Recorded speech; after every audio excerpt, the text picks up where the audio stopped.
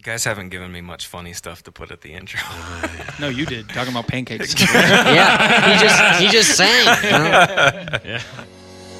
If your goal in going to corporate worship is to walk out feeling a certain way, you're doing it wrong. Yeah. At the same time, if you are capable of going and gathering week in and week out as a church, and the singing and the songs never move you emotionally, I would say you're also doing it wrong. We're told to sing with joy. If you have been saved by God's grace, and God's done that for you, that should cause you an emotional response. All right, welcome to Following Him. Following Him is the discipleship podcast of Monroe Missionary Baptist Church and is brought to you by Together in Christ, the teaching ministry of MMBC in Monroe, Michigan. Following Him wants to encourage thoughtful discussion about the Christian faith and to connect you to the people and the ministries of MMBC. Last week, we began a two-part episode series about singing. Last week, we talked about singing in the Bible. We looked through it about singing with Moses and David and Isaiah and ultimately into the New Testament with Jesus Christ. We talked about what the Bible talks about singing, how it governs our singing in corporate worship as part of the congregated, gathered people of God. We talked about how singing should function whenever we're together as church, and for us here at MMBC, that's on Sunday mornings and Sunday nights when we congregate together as the people of God around the Lord. Today, we want to take what we've learned from the Bible and within those principles, and we want to now apply them more practically to our own situation here at MMBC. To join me to talk about this topic, I've got Tim Michaelangeli, Scott Slater, Matt Bates, and I'm Spencer Snow here. As we think about music, as we think about singing, I think it's helpful for us to begin with background here. I'm new to the church. I know you are too, Scott. So, Pastor Tim, what has been the history of music here at MMBC? Where are we coming from as a church? Yeah, I mean, I grew up here. I've been raised here. I'm 37 now. I had about 6 years away from this church, pastoring somewhere else, and also a year of school away. But there's still people here who'd probably scoff that I say, 31 years of my life been spent here because they have 80 years or whatever, who would be able to answer this question better. And maybe it would have been good to have them here to explain if it wasn't for our situation where we're not supposed to be together. I would say music has been important in the life of our church for a very long time. From what I gather, just historically, it's always been a key aspect of Monroe Missionary Baptist Church. There's been many groups that have come out of our church, quartets, trios, things of that nature, who would go around and sing in other churches. Still have that even today. And our dramas, our programs, we were talking earlier, I think those started in the 80s sometime. Those have been a big part, even in our community. People kind of, if you talk to people sometimes, say, I go to Monroe Missionary Church. Oh, you do the programs. Like I've got that numerous times from people that they would know that. And so that became very important in the life of our church. And so we've seen in our history, too, some bad sides with music, church splits over guitars or whatever whatever the case might be. We have that in our history as well. And so our church has battled that controversy just like a lot of other churches over the years of style, all that type of stuff. So the good side of music has been here, and so has the negative side of music has definitely been prevalent here throughout the years. But I would say God has used music tremendously here to do a lot of good in the life of people. Why should we sing as individuals, as members who are part of the congregation here at MMBC? Why should we sing? Well, we talked about this in the last podcast extensively. We're commanded to sing. And we're not commanded to sit and listen to people sing, right? That's not a command that God gives us. When we gather together as the church, and again, when we gather together as church, we're talking about Sunday worship, corporately together. We are commanded to sing together. And so that means all of us. There's no caveats in there that say if you're good at it. There's no caveats in there that say if you really like the song, sing louder. If you don't like the song, just think about the words, don't really sing. We don't see that in Scripture. Now, nice pastors and ministers over time might have said those things, like if you don't know the words, just think about it.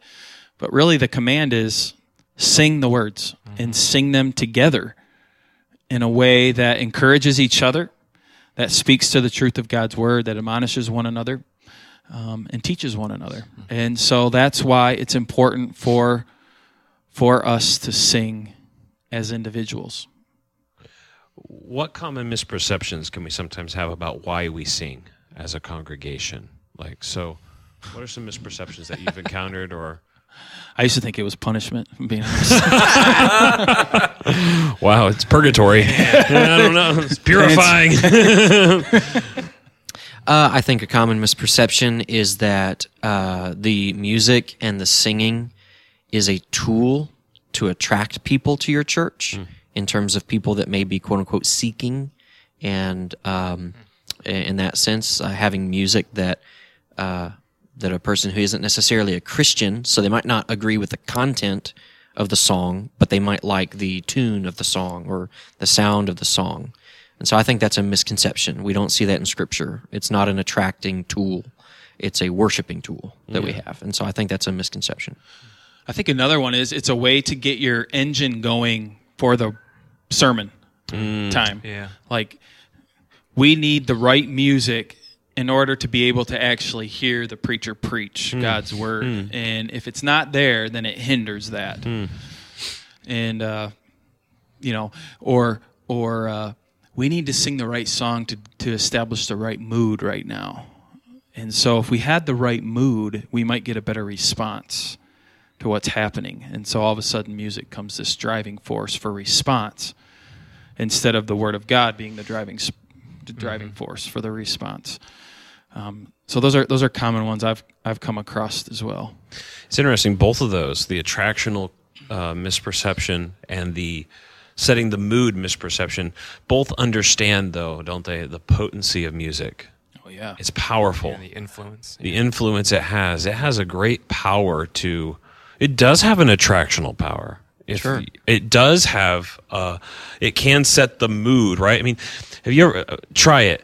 Go watch a movie that you love and turn off the soundtrack if possible and just listen to the voices. You won't like it as much because music changes you. It affects you, even if it's subliminal. You don't realize it. And just to make clear, we're not saying that's a bad thing. No. Music does create a mood.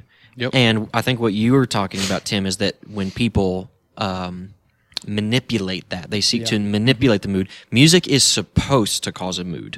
It is supposed to lead to an emotion. That's the point. But what you were talking about is an unhealthy way of doing that. Yeah, exactly. Yeah. When it's not complementing the words that are being sung. Correct. When it's Christ-centered words that are being sung. Yeah, God has told us that singing in the congregation, when the church is gathered on Sunday morning and Sunday night, it has a very specific function. It doesn't mean that music doesn't have functions outside of the church that are legitimate. I might like to sit and listen to John Coltrane play the tenor saxophone all the time. Get it. Right? Thank you, Matt. I'm glad you and I get that. But we don't want John Coltrane, who's no longer living, but we don't want him to come in here and to play the tenor sax all over the place on Sunday morning, do we? Why? Because that's not the place and purpose for music here. It has a purpose out there, and that's great. But we don't want that here. So that would bring up a good point of application that I don't see on the notes somewhere else, so I hope I'm not stealing this. I'm looking over it real quick. But that is why we find it to be important that if you are going to be leading us in singing as a church, so you're going to be on stage, and I mean if you're going to play the guitar, if you're going to be playing the keyboard, if you're going to be singing, you must be a Christian. Right. You must you must have been saved by God's grace, because you're not up there just singing, right? Right. You're up there helping lead us to worship our God. And if he's not your God, you don't need to be up there. Right. You can be in the audience, Sure. but you do not need to be up there. And that's why that's where this comes from, right? Is that truth that we believe the people of God worship God. We don't hire non-worshipers of God to lead us in worship just because they're skilled. Exactly. Non-Christians don't worship God, they worship themselves. And some people Right. listening to this might say, why would you even make that point? And it's because there are some very well-known pastors who I know have taught me through conferences, hey, go out and hire school teachers to teach Sunday school, even if they're not Christians. It don't matter. They're the best at teaching. Right? Go and get the best musicians to be on stage in your community and pay them, because it needs to be professional and well done. It doesn't matter if they're Christian. Nobody out there knows anyways. And I just think that's horribly wrong and backwards. Well, so then we lapse into trusting our own manipulation, our own efforts, rather than God's grace. We want to do the best we can, but we also we're not going to violate His word, right? And put people in places. So, Spencer, something that's been on my mind since we've said this, is that we've tried to make it very clear that what we are talking about here, the subject of what we're talking about, is what we do in corporate worship on Sundays. And that listening to different music and singing in different ways is not necessarily wrong outside of that. However, part of what we've been saying is that the role of music is to teach us certain things and to allow us to respond to God in a certain way. And if that's the role of music in the church, I have a hard time thinking that music doesn't do the same thing or similar things outside of corporate gatherings. Yes. And so there is a role. This is not what this podcast is about, but I don't think we should not say this.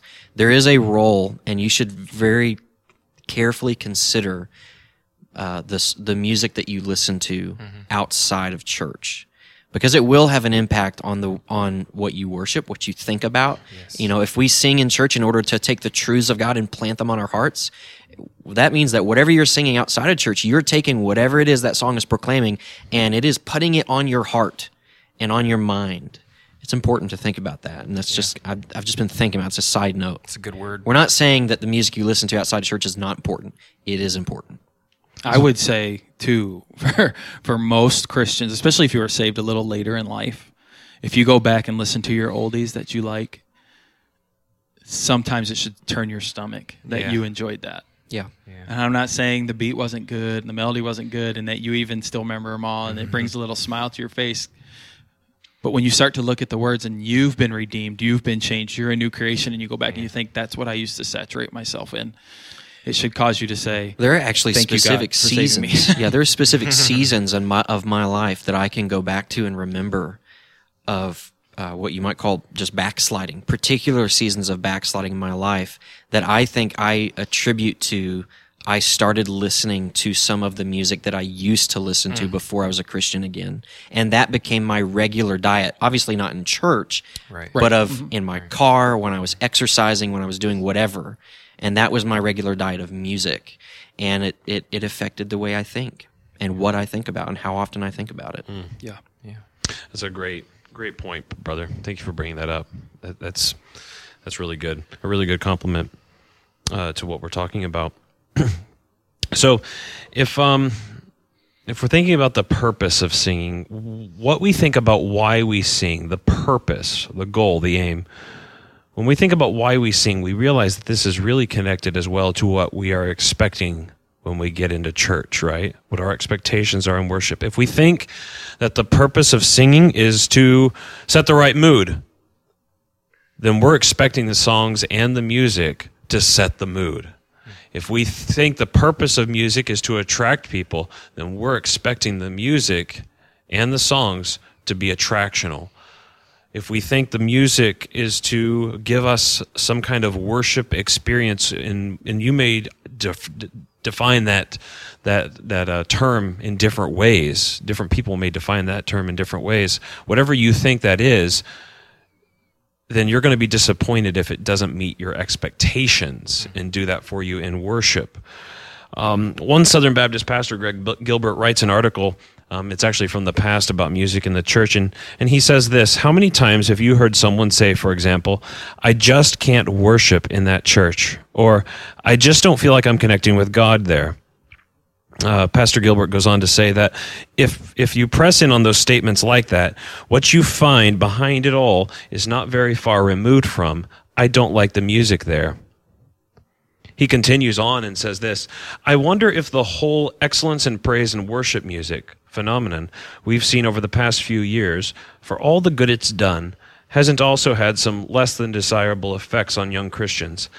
I wonder if it hasn't created a generation of functional mystics who gauge their relationship with God by emotional experience rather than the objective reality of redemption, end quote. Do you think Pastor Gilbert's perceptions are accurate? And additionally, how can we judge whether or not we have really worshiped the Lord? I think there's one thing in the quote I would disagree with, and that's he mentions young people, I believe, in there. He does. Yeah. And what I've come across, all right, I just set myself up to get in trouble. I'm going to call people old, and I don't mean it.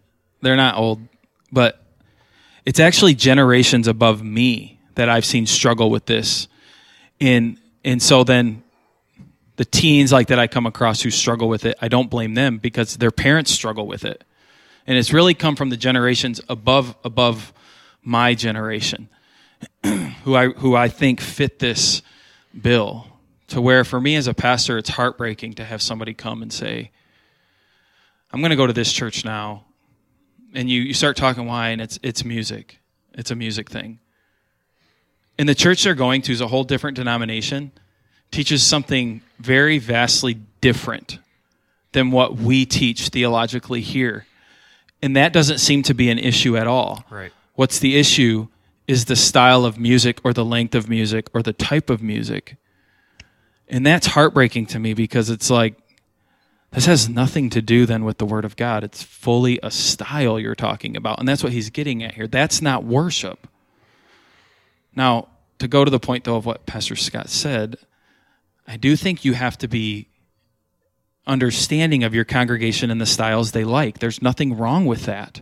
Just like if we were to go to Africa and start a church, I don't need them to sing songs from here, right? They should sing songs that have their influence on it and that probably make them move more than us and everything else. That's perfectly fine. That's how it should be there. And so we would have our own style here. But when that starts to become the linchpin, it's like, well, what's the pastor preaching over there? Well, I don't like his preaching so much, but man, their music's really good. It's like, I don't understand. That's not a valid reason to leave. You're not worshiping right. It becomes a heart thing. So, I mean, I would have to say that I agree with his overall thing. I've ran into that a lot in my ministry as I've ministered to teens, as I've ministered to adults as lead pastor a couple of times now. And so the other question that you asked is, how can we judge whether or not we really worship the Lord? And we talked about this before we came in here. Maybe it was a couple days ago. We've put a lot of effort and time into these two podcasts that we're doing on music, more than any other, I can promise you. About how we have this responsibility as individual worshipers when we gather corporately to really ask some questions about ourselves as we worship. Why don't I like this song? Why do I feel like I can't worship? Is it the words? All right, let's judge the words. No, it's not the words. Okay, it's this. Do I have the right to be frustrated by this? Or should I let that go? Right? I think these are questions that we have to ask ourselves in a lot of situations. Am I right here or am I wrong here? Instead of always going to our preferences and saying, maybe my preferences aren't correct. Maybe I need to adjust. Maybe this isn't the place for my preferences, right? That's not what the purpose is here, is my preferences. It's to worship and honor the Lord. And I find myself having to ask those questions inside a lot, to me also. Why am I having a problem with this? Why am I mad at what this person's saying? This person hasn't even talked, and I already don't like them. Why? Right? That's a problem with me, not them. That's a problem with me. But yet we do that. Right. I'm just as guilty as anybody else. And so when we ask that question, how do I know if I'm worshiping? It's a heart thing that we have to judge. I can't judge. Just because the lady in the back's raising her hand, does that mean she's worshiping? Maybe. I don't know. I can't judge her heart. The guy who's sitting quiet and just looking at me, is he getting what I'm saying? Is it in his heart? He has to ask that question. I can't answer it. I think what you're getting at just brings out an important point that, so if you're listening to this right now and you're saying, well, that's me right now. I'm coming away from church every week feeling like I haven't worshiped God. If that's you, then I think a good step for you to take is what you're talking about, Tim, is just take a step back and examine your heart real quick. Mm-hmm. Ask some diagnostic questions. And let's be honest, sometimes we are the worst people to diagnose our own hearts. Mm. And we need help doing that. And I know he's talking in a hypothetical situation, but I have talked to many people who have been in this, of what Pastor Gilbert is talking about, where a person thinks they need to leave their church, go to a different church because they just can't connect with the singing or the worship. Just before you leave, meet with your pastor or pastors or one of them. Talk to somebody and go through these diagnostic questions. It's worth it to you because it might be that it would genuinely be okay for you to go to a different church, or it might reveal some things about your heart that reveal that your soul is in danger. And so you need to take it seriously. Yeah. Sometimes I haven't heard it this drastic, but I'm going to go this drastic just to make my point. When you get someone who comes in your office and you're like, well, the Catholic Church, their music is really good. I like their music. I think I'm going to go to the Catholic Church instead of here. That's a problem.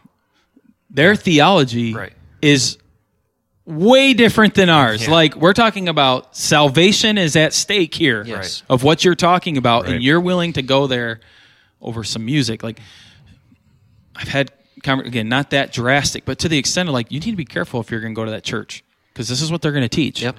And you've been here for 40 years, and you're saying this is what you were baptized in, this is what you believed, and now you're willing to make this jump. Are you positive? And to put this so people aren't just defensive, to be very fair, this has to be my approach to every sermon I listen to. I'm not too judgmental on music. I can go into pretty much any setting. You can play the music, and I'm going to think, whatever. As long as the words were fine. I'm going to be like, that's fine. That's what they like here. Doesn't matter to me. Mm-hmm. But absolutely every pastor I hear preach, I am judging him the whole time. Mm-hmm. Yeah. I'm judging him from the moment he walks on stage to the moment he gets off a stage, to the point to where it is very difficult for me to have a worshipful experience listening to other preachers. That's a Tim Hart issue. It's not that preacher's issue. It's not even the content issue all the time. It's a Tim issue. Oh, he should have done this, or he missed this point, which was actually the most important, or whatever I'm thinking, or man, he's kind of monotone, or man, he's telling too many stories, or he's a one-liner type of guy. I don't want to hear that. Mm-hmm. Whatever it might be. No offense. Right? But I want to bring it home so that people aren't thinking we're just judging people with music. No, music is the topic. But for me, music isn't the issue usually, but preaching is, where it is hard for me to listen sometimes to preachers, even though everything they say is fine. It's just a judginess in my heart that I have to deal with. And so hopefully people will take my heart in that to see that I'm trying to apply these same principles in my life regularly as well. Got a one-liner for us, Spencer? Yeah, right, Spencer? Hopefully people watched our video to get that. Well, if they didn't, oh well. But. Yeah. Okay, that's awesome. So yeah, this will come out the day after. Let me think video, so hopefully they watch that video. I have to think of a two-liner now. Now you know that every time Tim is listening to you preach, he's judging you. The video will be out when this comes out. Yeah, that's what I was saying. Boys, quit arguing, boys. I'm sorry. I knocked us off track. It's hard to do. Spencer's usually on it. Yeah, he really is. Okay. We're down there. Okay, so so let's talk about this. Okay, so how do we navigate our emotions in worship? We want to have a balance here, right? Because we're not saying don't be emotional in worship, that it's a sin to be emotional, because emotions are a gift from God. Amen, yeah. And He's given those to us. We should use those. We should be thankful for those. On the other hand, our emotions can, because of what they are, can be some of the shallower parts of our being and can lead us astray if we're not careful as well. How do we navigate that in worship? So if I've come to church and I'm not crying or I've not felt this warm burning in my bosom at the end of a song, what should I think? Have I not worshiped the Lord? Or is that necessarily so? Should I equate emotion with worship? How should I? Well, the burning in your bosom might just be indigestion from breakfast. The way I think about it, I mean, Spencer, it's a really difficult question because there's not really a clear line. It's more of a gray area that you have to navigate through. And the way I think about it, and I think we talked about this earlier, is just that if your goal in going to corporate worship is to walk out feeling a certain way, you're doing it wrong. Yeah. At the same time, if you are capable of going and gathering week in and week out as a church, and the singing and the songs never move you emotionally, I would say you're also doing it wrong. We're told to sing with joy. We talked about Exodus 15 a lot in the last podcast when the Israelites had just been freed from Egypt. And that song of salvation was sung with joy. Like if you have been saved by God's grace and God's done that for you, that should cause you an emotional response. And that's perfectly normal. And so it's not that we are afraid of expressing our emotions, and it's not that we should look at somebody over there that looks like they are having a great time in worship. We should not look at them and say, they are so faking it right now, because they might not be. Right. Just because the music and the singing is not affecting you in that way does not mean it's not affecting them in that way. And that's, I think, one of the things that is important is, we think about the songs and our preferences. We don't just sing songs for ourselves. We sing songs for our neighbors with us, the ones that are in church with us. And even if we aren't feeling sorrowful, they may be. Right. I might not be feeling joyful, but they may be. And it's giving them an opportunity to worship. So it's this weird, really, really difficult place to navigate of we are not trying to fabricate emotional responses. At the same time, we are trying to freely give opportunity to respond emotionally. Right. But we don't aim for emotions, do we? No, yeah. No. We aim for truth. And feelings, emotions are a fruit of believing that truth. Yes. And so I think that's really an important thing to remind ourselves is, sometimes whenever you're struggling, maybe in your Bible reading, or you're struggling in any kind of, you're like, I'm reading my Bible, it's not doing anything for me. But sometimes I've found this to be true. It can be because I'm trying too hard to get something, quote, spiritual out of it. Yeah. If I just let the Word do the work, and it's not Spencer Snow trying to squeeze something out of this, I find it happens much more naturally, and I'm not pursuing and trying to be enslaved to my emotions, but then actually I become joyful because I'm rejoicing in truth. That's true regardless of whether or not how I feel. And also it's important for people to realize that there's not a 1-to-1 ratio of your emotions and your spiritual growth. You may be like Job and going through a time whenever your feelings are shot.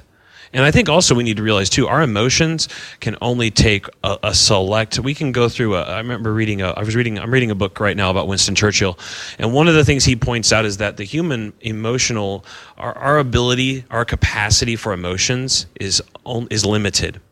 So you can go through really bad times, but you can only experience so much emotion because you're just overloaded. And I think that comes true for us here as well. We shouldn't expect to just be continually on an emotional rush. In a real sense, that's impossible for us. I do think that a lot of people miss out on the emotional side of worship because they don't come to worship prepared. And so I know in my life, when I come to worship more prepared or more expectant and not just rushing into worship as fast as I can. Okay, I sit down, I got here, yes. At least I made it, on time. if I'm not here in that mode, but I've come ready, and I've read God's word, and I've prayed, I've spent this time, that a lot of times God works in my life more, even emotionally. I agree with everything that you guys have said so far. I can't deny what you guys had said, but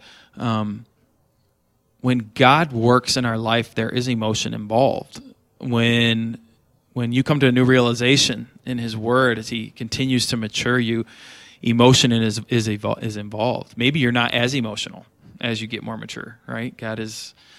You're not as fearful anymore. You don't have these highs and lows like you did. You're more solid on the rock like you're supposed to be. There's all these things, but we can't take emotion, out of it. I know for me, I praise God for the times He gives me great emotion in a song, or even the word being preached, or even scripture just being read, of when He grips my heart and I feel my eyes welling up and I'm feeling really just Him taking over almost.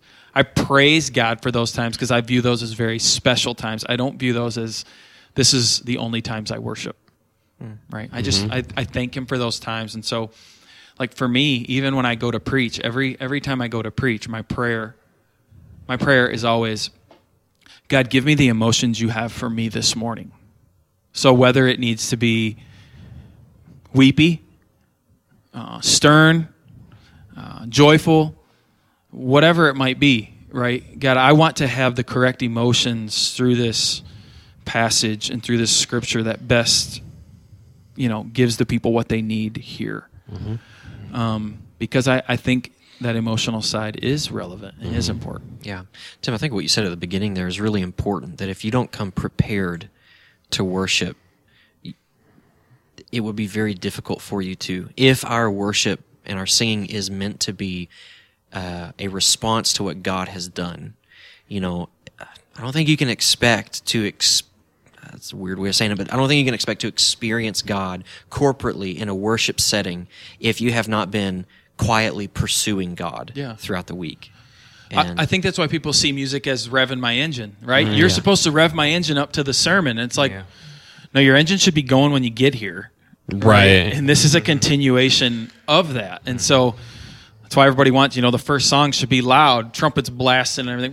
Let's get going, and get excited. But that's not always how it needs to be it does sometimes, but not always.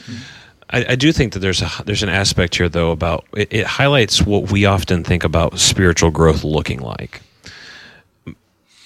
Most of the time, the Christian life is much more complex emotionally than we like to think. With my wife, Courtney, whenever I first started dating her, I had all sorts of emotions, right? And now you don't. What I'm saying is, Be careful. It's not where I was They've going with matured. that. It's not where I'm going with that. What I'm saying is this, though. You see people, right? You look at couples who have been together for 30, 40, 50 years. They're not ooey gooey. They're not just, basting it on each other, right? But they're committed. They're in it for the long haul. I remember J. Gresham Machen. He was a Presbyterian guy, and he wrote a long time ago. One of the things he mentioned, it stuck with me, about how we need to grow from the feelings of youthhood to the convictions of full-grown men. And I think as we grow in Jesus Christ, we want emotions, but we don't gauge our spiritual growth on emotions as we used to. I think God early on in our Christian life will give us emotions because we're at a childhood phase of life. But then as we continue to go on, He wants to see, are you going to trust me even without the emotions? Because faith is not an emotion. Emotions come from faith, but faith itself is not an emotion. It's receiving Christ. Are you going to trust me whenever it feels like everything else is against you? And I think God will come back. Emotions are a great gift, but I think also what this is highlighting as we're discussing here right now, to me, is the fact that this is tied into what you think the Christian life is going to look like. If it's going to be one long, skip and hop and jump to heaven, or if this is going to really be take up your cross and die and follow me. well, it's going to be one of those two. And so what you think the Christian life is going to look like is going to be reflected in what you expect from singing in the corporate worship. Yeah. Whether or not you're expecting to get that buzz, or are you coming to worship the Lord and to address each other in truth. And I'm going to sing these things not because I feel them to be true, but because I know the Bible tells me they're true. Mm-hmm. I'm going to sing it because it's true, not because it feels good. Mm-hmm.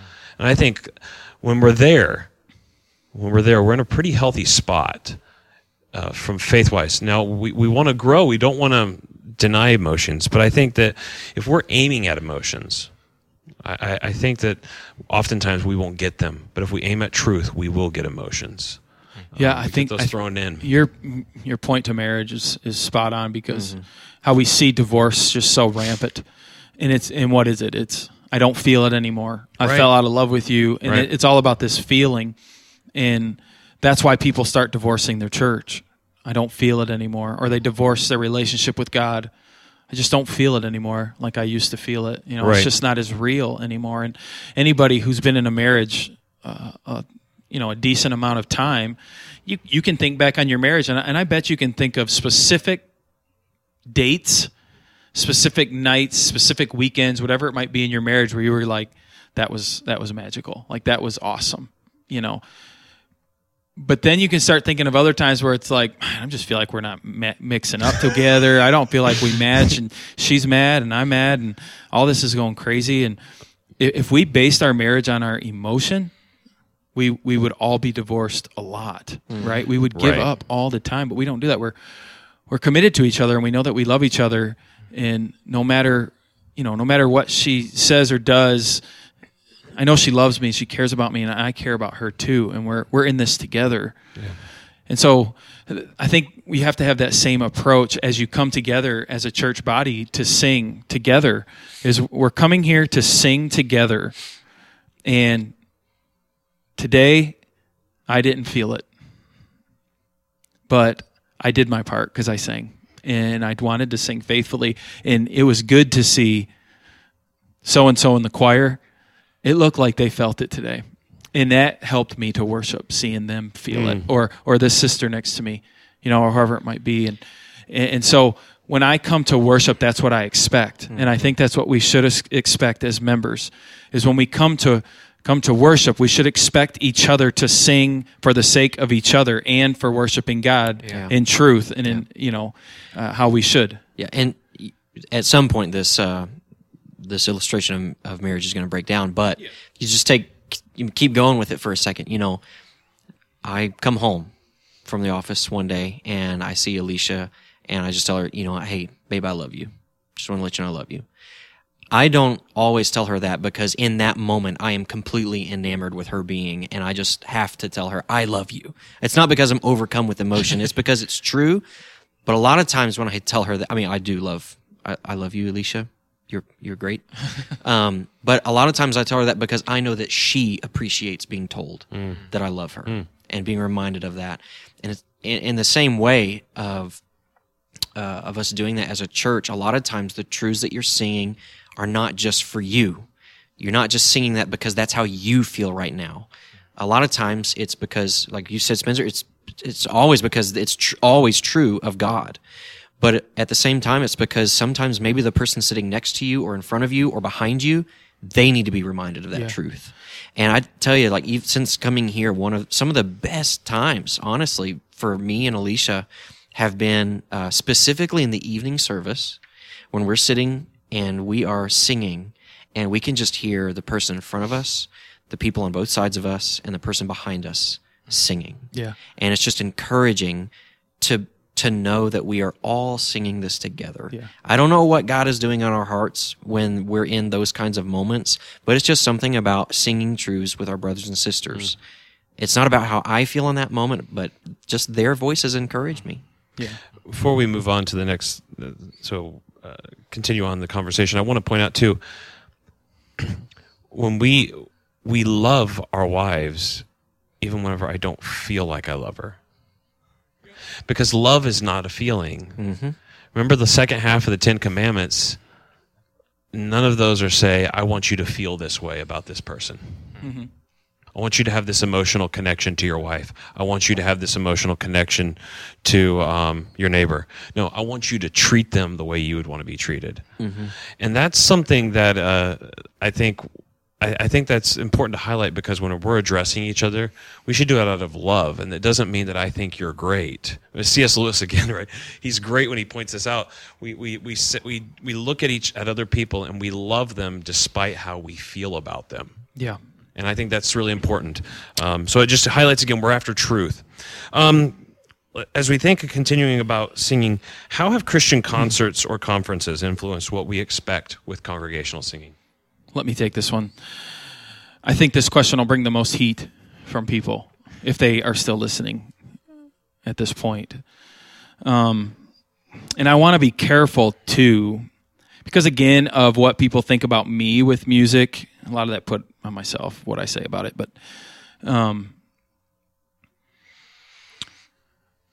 I think Christian concerts have had a good impact in some ways on Christians. I'm glad that there's Christian music out there that we can listen to on the radio, and that's not the exact same as the music we sing in the church, right? I'm glad I don't have to just listen to hymns or psalms, that there's people who are very creative out there and they love the Lord and they have the ability and the talent to write music and put words to the music and everything that are edifying. I'm I'm thankful for that. I'm thankful that there's entertainment out there that we can go to, and when I say that, I mean concerts, where you can go and listen and have a good time. It's clean, I don't have to worry about cursing. They're talking about the Lord in a good way, and I can leave feeling happy. I can leave feeling joyful. I can even leave saying, I feel personally I had a worship time there. Nothing wrong with that. But on the flip side of that, I will say this. I think Christian concerts have also had a lot of harm on the church in general, on the body of Christ, when it comes to corporate worship. Because people come to corporate worship expecting a concert vibe, expecting the concert feeling, and that's not the purpose of Sunday morning. That was the purpose of the concert.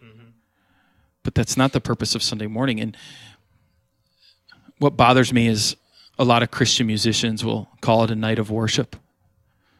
They'll reference themselves as this is the church being gathered together to worship, and that's not true. It's just simply not biblical. They're wrong and it's false. And so what I've seen happen is you've had what I would say heretical churches raise up good singers and become pretty famous, to where you have some naive Christians who start to listen to their music and they see the name associated with it, and then they start to get on YouTube and say, well, what is this church? Where do these people come from? What do they believe? Their music is great. And the next thing you know, they're being led down a very slippery slope of unbiblical truths. And they start to believe that. They start to think that that's right. And they start to wonder, why isn't my church like this? Why doesn't my church do it this way? And I think Satan has used that at times to the detriment of a lot of people and to the detriment of a lot of churches. You have a lot of people who are mad at their pastors because they don't get the same feelings that they got Friday night at the concert. And so I would say that's been the number one battle for me in my ministry with people, is that exact thing. They struggle at church because it's not like the music they hear on the radio, or it's not like the concert. They're not getting the same feeling, or whatever it might be. Words aside, like even at times you can say, listen to the words of that song. Who's that song about?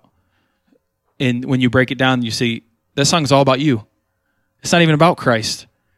It's about you. You are God in this song. That's what this person's basically saying. But nobody's listened to that, right? They've listened to the melody, they've listened to the tune or whatever.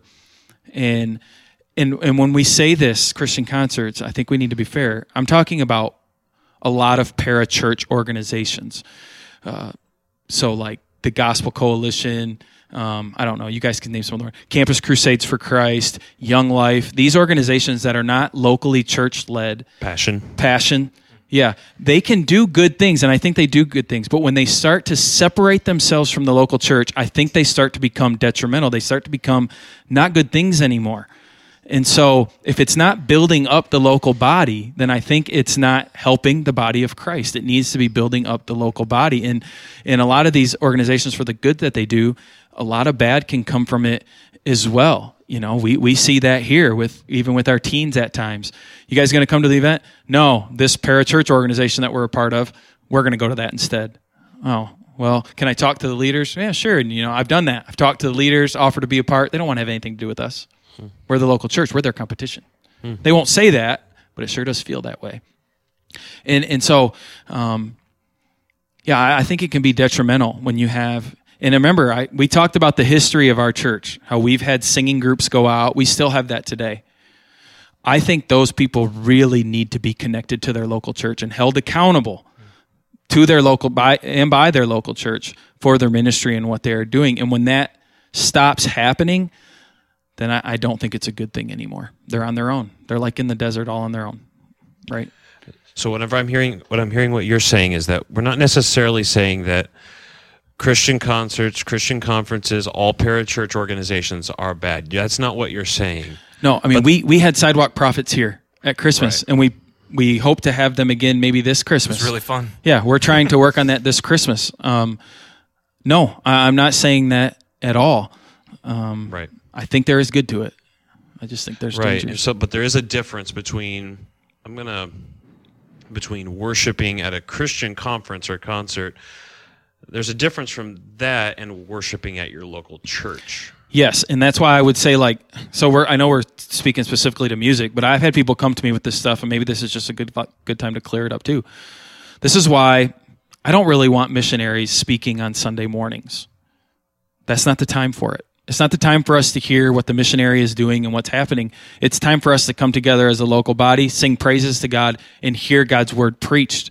That's what we're here to do together, not to hear, what's happening somewhere else. No, we want to hear from the word of God. And so I'm not comfortable with that. I'm not comfortable, and again, this comes from a biblical standpoint. I'm not comfortable having little concerts on Sunday morning. I don't need a group to come in here and play 5 songs for us. It's not because I don't like the group. It's not because I don't want them here. That's not it. This isn't the purpose. We can do that Saturday night. We can do that Friday night, right? We can do all these other times. There's all this other time to listen to missionaries. There's all these other times for these things, and we can make those times. But this specific time that God has given us for the local body is to do the things that God has prescribed for us to do in our worship to Him. That's just different from concerts and those things. And sometimes, right, I mean, maybe other people have this impression, but it is true that whenever you're going to a Christian concert, I think one of the things that is somewhat, it's like the word entertainment, right? Entertainment itself is not bad. No. And so going to a concert is not bad, but I wonder sometimes if people feel like they have to call it worship in order to make themselves feel good, like I think does that make sense? I do, but I mean, from a lot, I don't study Christian music a ton, but from some of them that I've come across and I've tried to dive into, like, what do these people believe? I think they might say at times the music is the worship.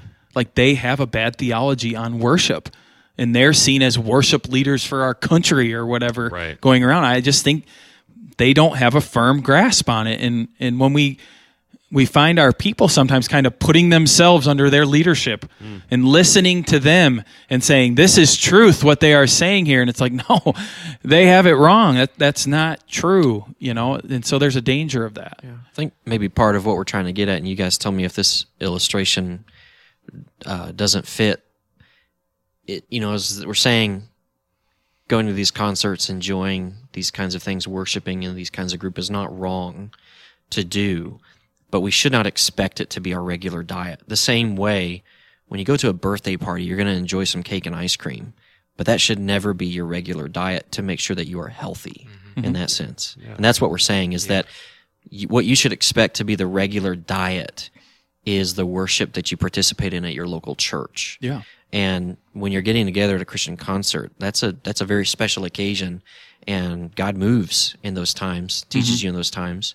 Truths can become evident in those times for sure, but it shouldn't be your regular diet and expectation. Think about the church of 50 people, faithful, right? Faithful pastor, loving on his people, faithful members, loving on their on the pastor, loving on the community. They're trying to be a light in a dark world, right? Pastor says, "Hey, there's a Christian concert coming. It's an hour away in the city. Let's go." And they go, and they have a great time. Pastor's encouraged. They had a good time as a church, and they come back to church. And the next thing you know, over the next few weeks, his members are getting a little disgruntled.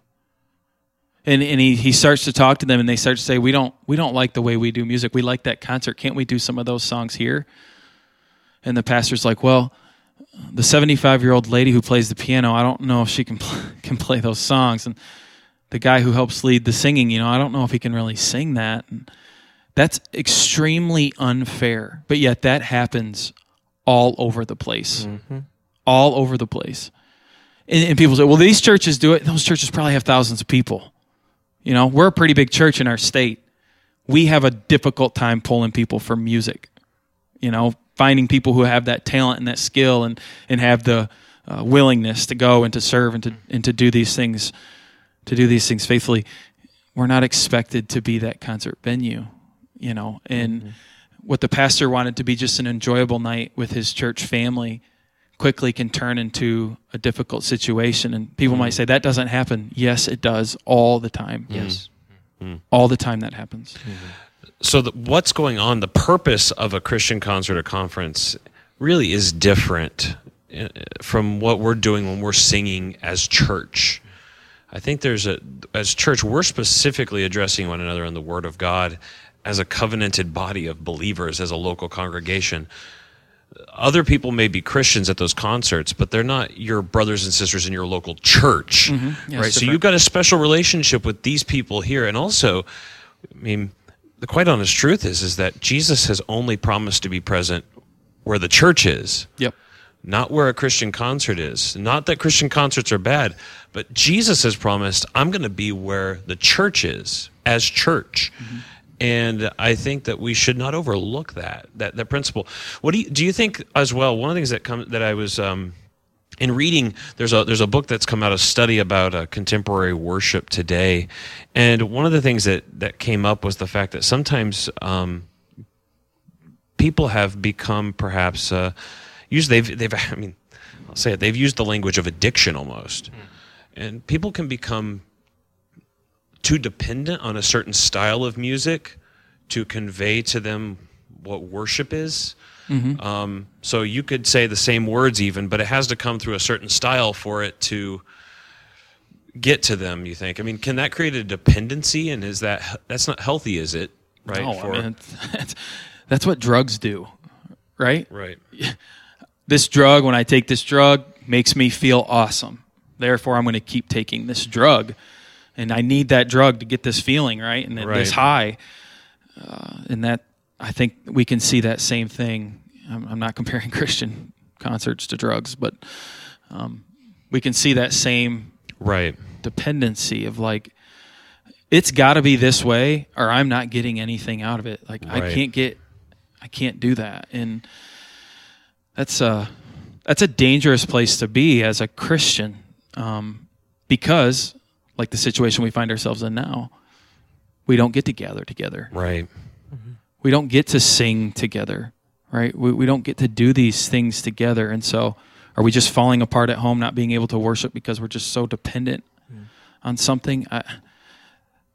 That's scary. Stemming from that, a good gauge of what might be wise and prudent in terms of your church's worship practice would be to just ask the question of what mode or method of worship is sustainable for us. If our situation has to drastically change because of some pandemic in the future, how can we as a church prepare our people to be able to sustain their worship as a family? Well, if the worship style of your church is this kind of concert mentality that we've been talking about, well, all of a sudden you take away all these instruments, you take away these loud speakers and all those other things. Well, all of a sudden, like you said, if you take this away, there goes your ability to worship because you were dependent on that. Part of what we have to consider as pastors as we lead and teach this congregation is how can we best equip them to worship when there is nothing else but your voice? What songs can we instill in you that are memorable and that will plant in your heart the Word of God? And that's really important as we consider what we sing and how we sing it and how we lead and we teach people. Because our goal here is not simply to have a good time, it's to equip. That's what we're called to do. We're called to equip. Amen. And part of that is to equip our families, our people, with good, solid music that they can sing together. Try to put a bookend on the concert thing, but we look and say, okay, so what does worship in the church look like versus worship in the concert setting? I would tend to start thinking, as Christians, we're always worshiping. We should always be worshiping. And so if I'm going to go to a Michigan football game, I'm going to be in there with 100 and some thousand people, right? For a lot of people, that is their worship. That is their worship experience. That is their tabernacle. And what happens on the field will determine their mood when they leave. That will determine a lot in their life for the next week or even longer. But for me, if I go to that game, I have a bond with all these people probably that we're all rooting for the same team, and we're all enjoying it, and I'm enjoying it, right? And so there is a sense to where we are together, but there's also a sense of individualness in that, of how I enjoy it, because I'm enjoying it in a very different sense than they are. If my team loses, I can be bummed, but it doesn't affect my week. It doesn't even really affect my day, to be honest with you. I would say the same goes at a concert, a Christian concert. We're all here and we all have something together. We can't deny that. We like this music together. And hopefully this music is edifying even to the Lord, which I would say then ups it versus the Michigan football game. And there's a sense of worship taking place there, but I would say it's individual worship. I'm worshiping on an individual level here of what is happening. When we come to church together with the church, we worship together. And I think that's a big difference. There's like a cultish worship of the Michigan game. I would say there's kind of a cultish worship at the concert. Here, as we gather, it's the true form of worship that we should be doing together with our brothers and sisters that we have united with, who we've pledged our lives with together to the Lord here in this place, under the leadership that God has put there to serve our community, to serve our state, our country, even our world, if God gives us that opportunity. And so this worship is different because of how we're linked together, right? By that common bond through salvation in the Lord. Really good. So as we move on here, we're saying concerts can be used for great good. They can be used for good. They can be used to edify people, right? I messed up and I ruined somebody's date night not too long ago about this topic. They got it for their anniversary, asked me what I thought, and I was like, I'm going to tell you what I think, and they didn't like what I thought, and I said, just when you get there, listen for these phrases, listen for these words. I said, but I'm not telling you not to enjoy yourself. I'm just saying enjoy it in this way. Well, I ended up ruining the night. I got blamed all for it. And I'm like, wait a second. You asked me an honest question. I gave you an honest answer. Right. But what they found out was what I was saying was true. Like they were talking about, this is worship. This is the church. This is this, right? This is all this stuff was coming out. And it was like, for the first time, they were like, we see it now. And I didn't mean it to worship or to ruin their evening together. I apologize over and over again, but So did you have to pay for their next date night? absolutely not. Absolutely not. So concerts can be used for good, but we should not expect our church gathering to look like a concert. You're talking about two different things. Yeah. So as we move on from there, as we think about expectations, let's talk about the songs we sing. What songs should we sing here at MMBC? What are the biblical criteria that we're utilizing to select a biblical song? Well, they should be sound biblically, things that are said and explained and taught in Scripture. They should also be God-centered. Since the songs that we sing on Sunday morning is all to glorify God and teach and admonish each other in those things, then it should start with God and not necessarily from ourselves to God. I think we've already hashed most of that out. But two things we haven't really talked about, and this is more just musically, is language, words that are understandable to our culture and society, and then also singability. So to say this in layman terms would be, how hard is the song to sing? And is it in a range that most people can sing? Just thinking off the top of my head, I know we sing this song, and I love this song, and I think we all would say we love this song, but In Christ Alone, there is a huge jump in the chorus of that song, and it's sometimes hard for people, and it makes the range of the song very wide. So we still sing it because everything else about it is great. But so those are kind of some things content-wise, and then also musically. That makes sense. Yeah. Yeah, that's great. I mean, what is more important, the lyrics, the words, or the musical accompaniment? I would say definitely the words. What's the difference between lyrics and words? It's the same thing. Same Okay, thing. all right. It's a trick question. Gotcha.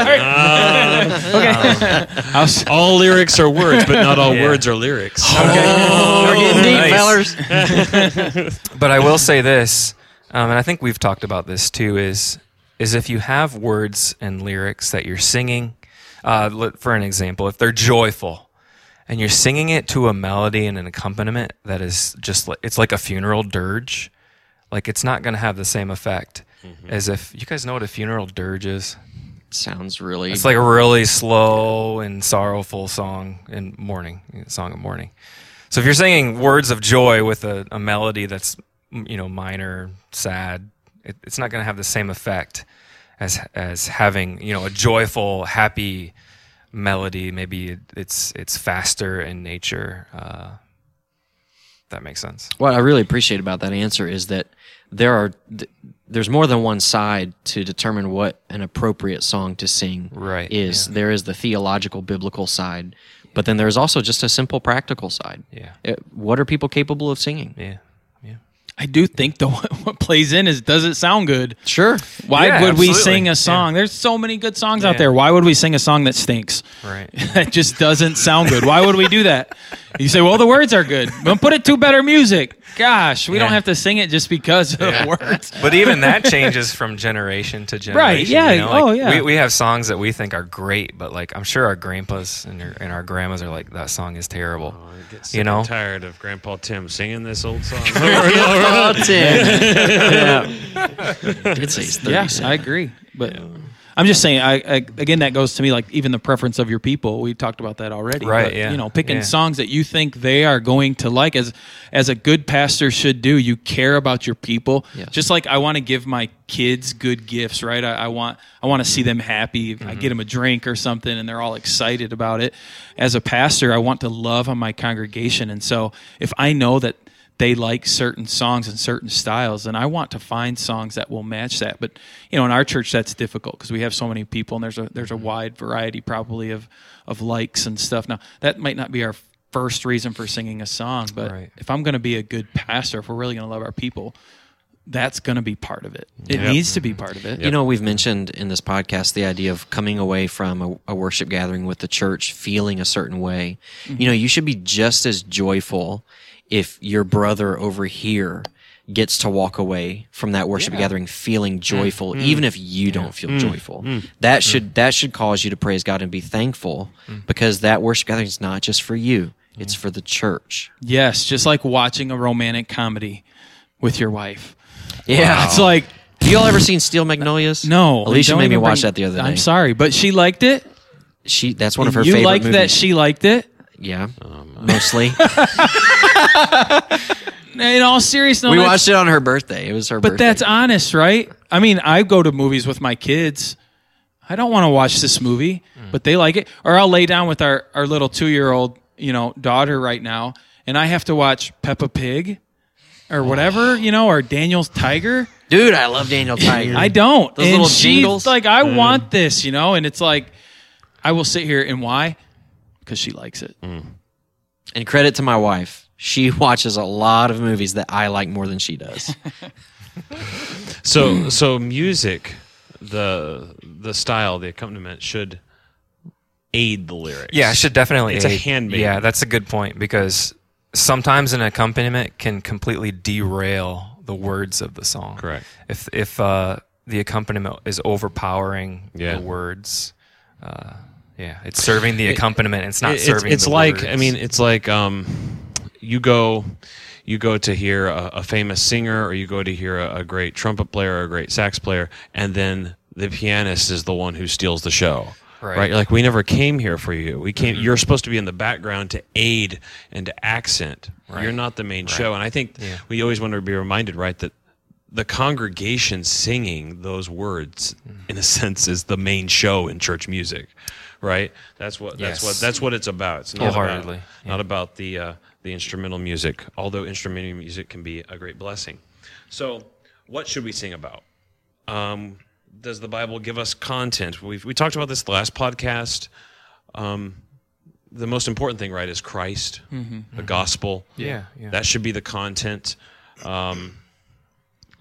Should we only sing happy, positive songs, or is there a place for lament, for sad songs?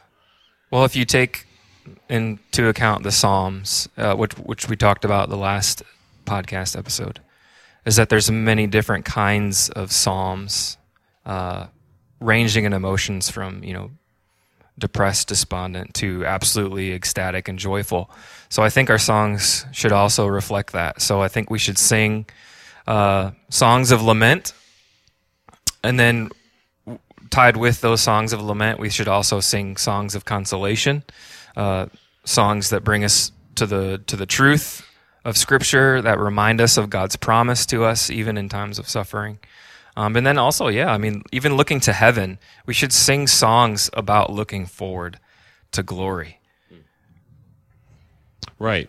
Yeah, there's the whole range. So I think when we're coming to church to sing, we're not just going to sing about one theme. We're going to sing about the full range of Christian emotions, Christian experiences. Yes. Might not all be in one service. That's right. Sure. Yeah. Right. Yeah. But all centered around Jesus Christ and the truths of the gospel. It's the same way with preaching.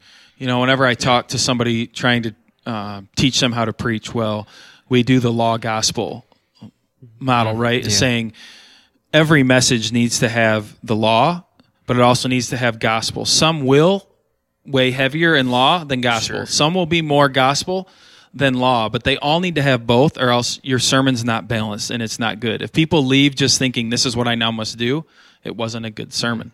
But if they leave and never heard what they should do, probably wasn't a good sermon either, because it wasn't balanced. And so I would say music is the same way. There needs to be a balance in it.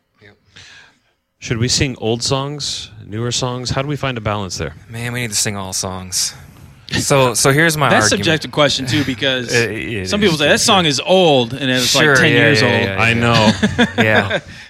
No, I might ruffle some feathers with this, but we had this guy here for a hymn sing, and he's talking about old hymns, and he's only picking songs from like 1925 to like 1980s, and I'm like, well, okay.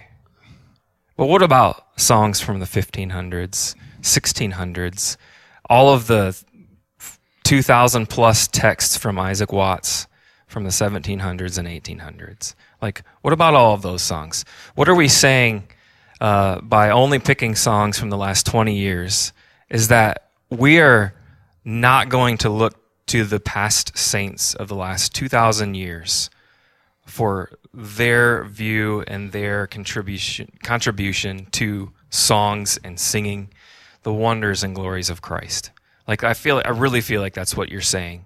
But at the same time, if you're not willing to sing songs that were written in 2019 or 2020, then I think you're saying the same thing, that songs that are written modern are not as powerful or not as meaningful or not as significant as the songs of the past. So there was one point, it was probably about sometime last year, so 2019, 2018 somewhere, is I was picking one song from on our worship on Sunday morning. I was picking one song from each century. So we would sing one from the 2000s, we would sing from one from the 1900s, one from the 1800s, and one from the 1700s. So I think we should sing all songs. Yeah, I You know, think I'm just thinking for it, that bro. in a sense, like when the song was written doesn't really matter. Yeah. Because if what we're saying is that what we're singing about is the truth of Scripture, and that Yeah. doesn't change Yeah. through time. Yeah. Right? Yeah, and I'll say one thing musically about one of the reasons what do we sing is I brought up the language and understanding. So there is, to an extent, some kind of language barrier between texts that are sung that were written in the 1500s, 1600s, 1700s. Mm-hmm. The English has changed from then to now. So we do need to be mindful of that. And I know there are a lot of wonderful arrangers and writers today that are taking those old texts and in the spirit of those old texts are rewriting the words so that it's a lot better to be understood for us today. And I think that's wonderful. Yeah, that's great because I think, the gospel doesn't change, Yeah. but we want to incorporate old and new, the best of everything. Whenever we talk about worship and all these things, should we pursue excellence in worship? Yeah. Yeah. I think so. I mean, I think as God gives us position in the church, whatever your position is, you should pursue excellence. Whatever it is you're doing within the life of the church, you should do it your best. You know, if the person out there mowing the grass is like, I'm just going to skip every other line, that's a problem. Yeah. Like, Unless you're making an American flag. Oh, gosh. but I want them to see that as a reflection of their work too, right? And to say, I want to do this well. One, I'm doing it. I want to do a good job. And Right. two, The way I want think to honor about the Lord that in it. is that you're pursuing excellence not necessarily to impress people, Yeah. Exactly. but you're pursuing excellence, in my mind, to remove distractions. Yeah. yeah. I mean, if you want to talk about ways to derail people from understanding and gaining the truth of what's in a song, I mean, mess up the music or get the lyrics wrong a lot. Or the sound. Or the sound. Anything. Or if you're using slides on a screen, get the wrong words on the screen. And I know that happens sometimes. Mistakes happen. Yeah. But pursuing excellence is how you just remove those distractions from people. And again, you're not trying to impress. What you're trying to do is get everything possible out of the way so that this person can focus on the truth that is in this song. That's good. Yeah, and the people in charge of that at church, usually, like the worship, the sound, the slides, the music, they're the ones most visible with that, with the professional side. They're under a Because lot of everybody pressure. notices it, right? You're singing along, and all of a sudden the screen doesn't change, and you're like, I don't know the words. Come on, do your job, right? Up there. You're like, La da da da da. yeah. It's just so visible, and so I'm thankful that that doesn't happen too much here. It happens, but it doesn't happen too much. Sure, It's a and lot you of should work. be very careful of being critical of those people when stuff like that happens, Yeah. because that there's a lot of pressure Yeah, that you're under for that. absolutely. Okay, lastly, as we come to a close with this time, let's think about how we choose these songs. How should the songs be chosen? What should the weekly song process look like? Song selection process look like? What does it look like right now?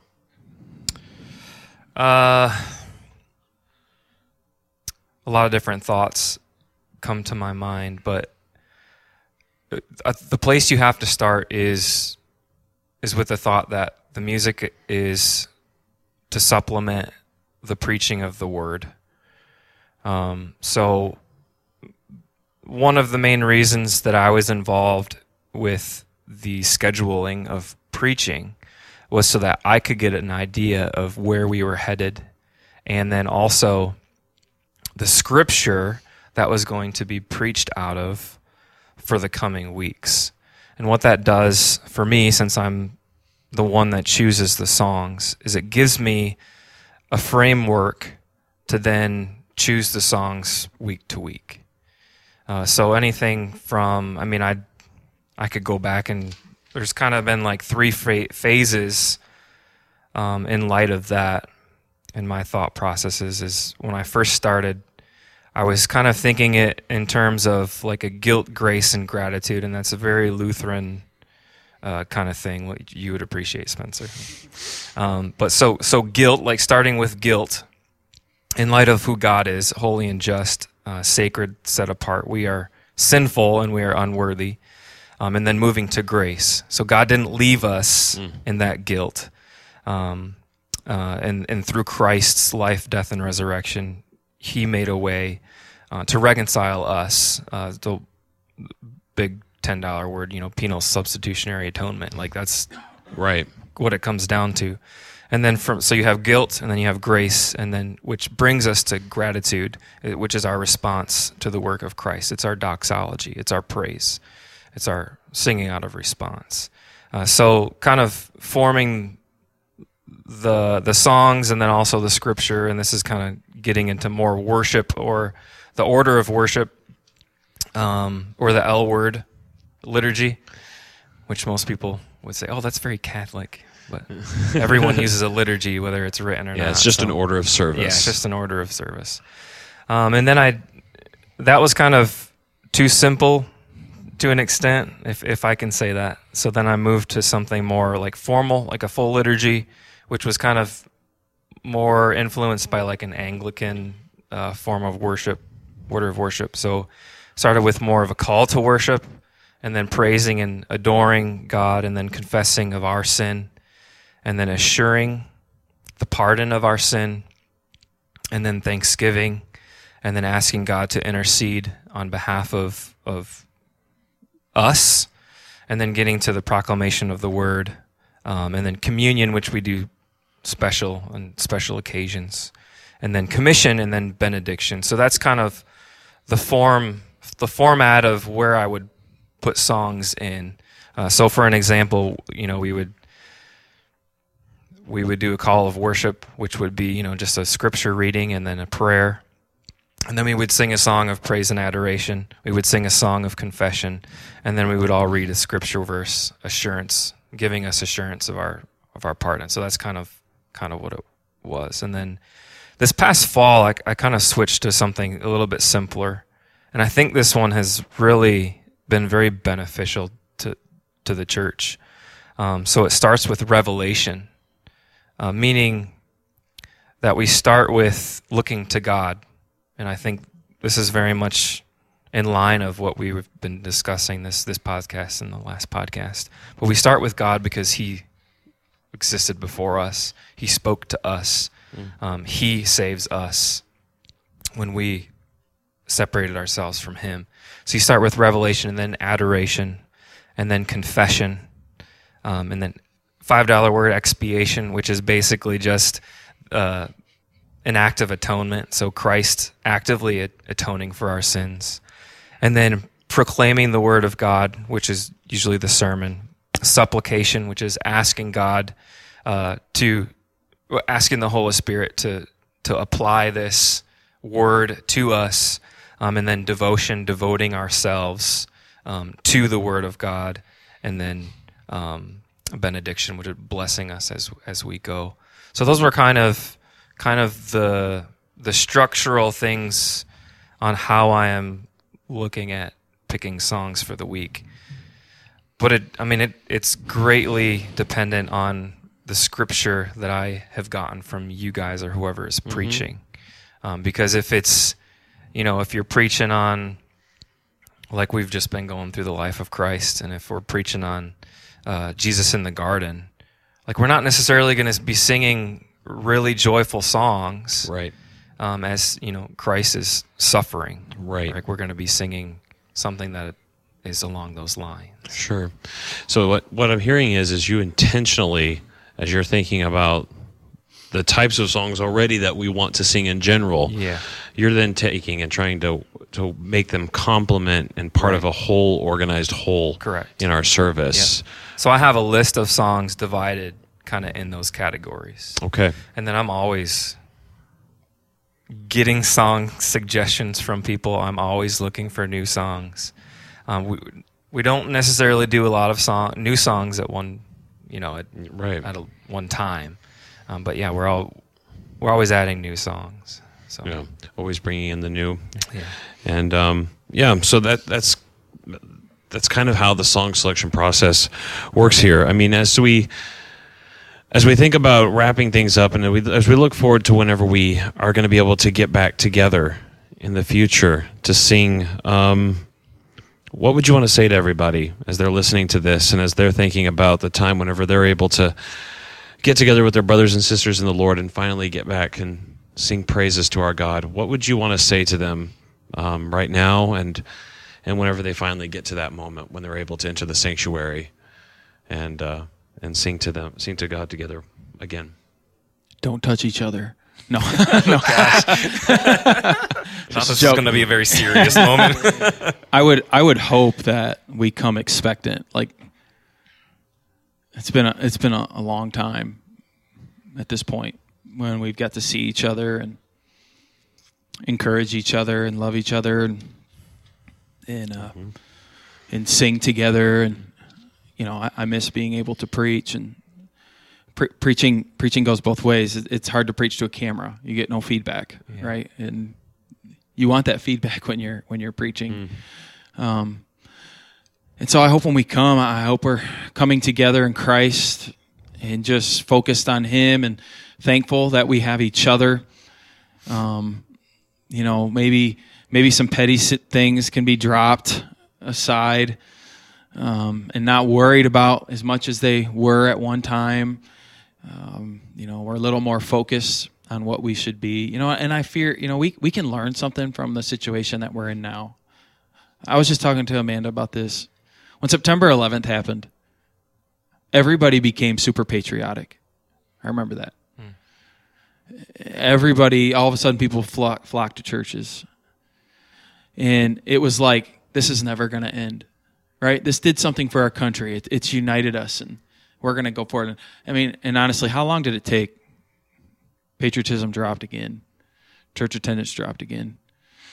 And that's kind of my fear, I guess, is we have this we have this longing to come back. Some people might enjoy eating breakfast and watching the service, and maybe they'll hope that continues. But I think for the most part, from what I hear from people, they want to come back. And I hope that stays lit, that fire stays lit. That we'll remember this and be thankful that God has brought us together to care for each other, to love each other, to sing together, to preach together, to give, for the Lord's Supper together, those types of things. And I hope it really is a time of praise and worship and adoration of God in the right sense, in all the right senses.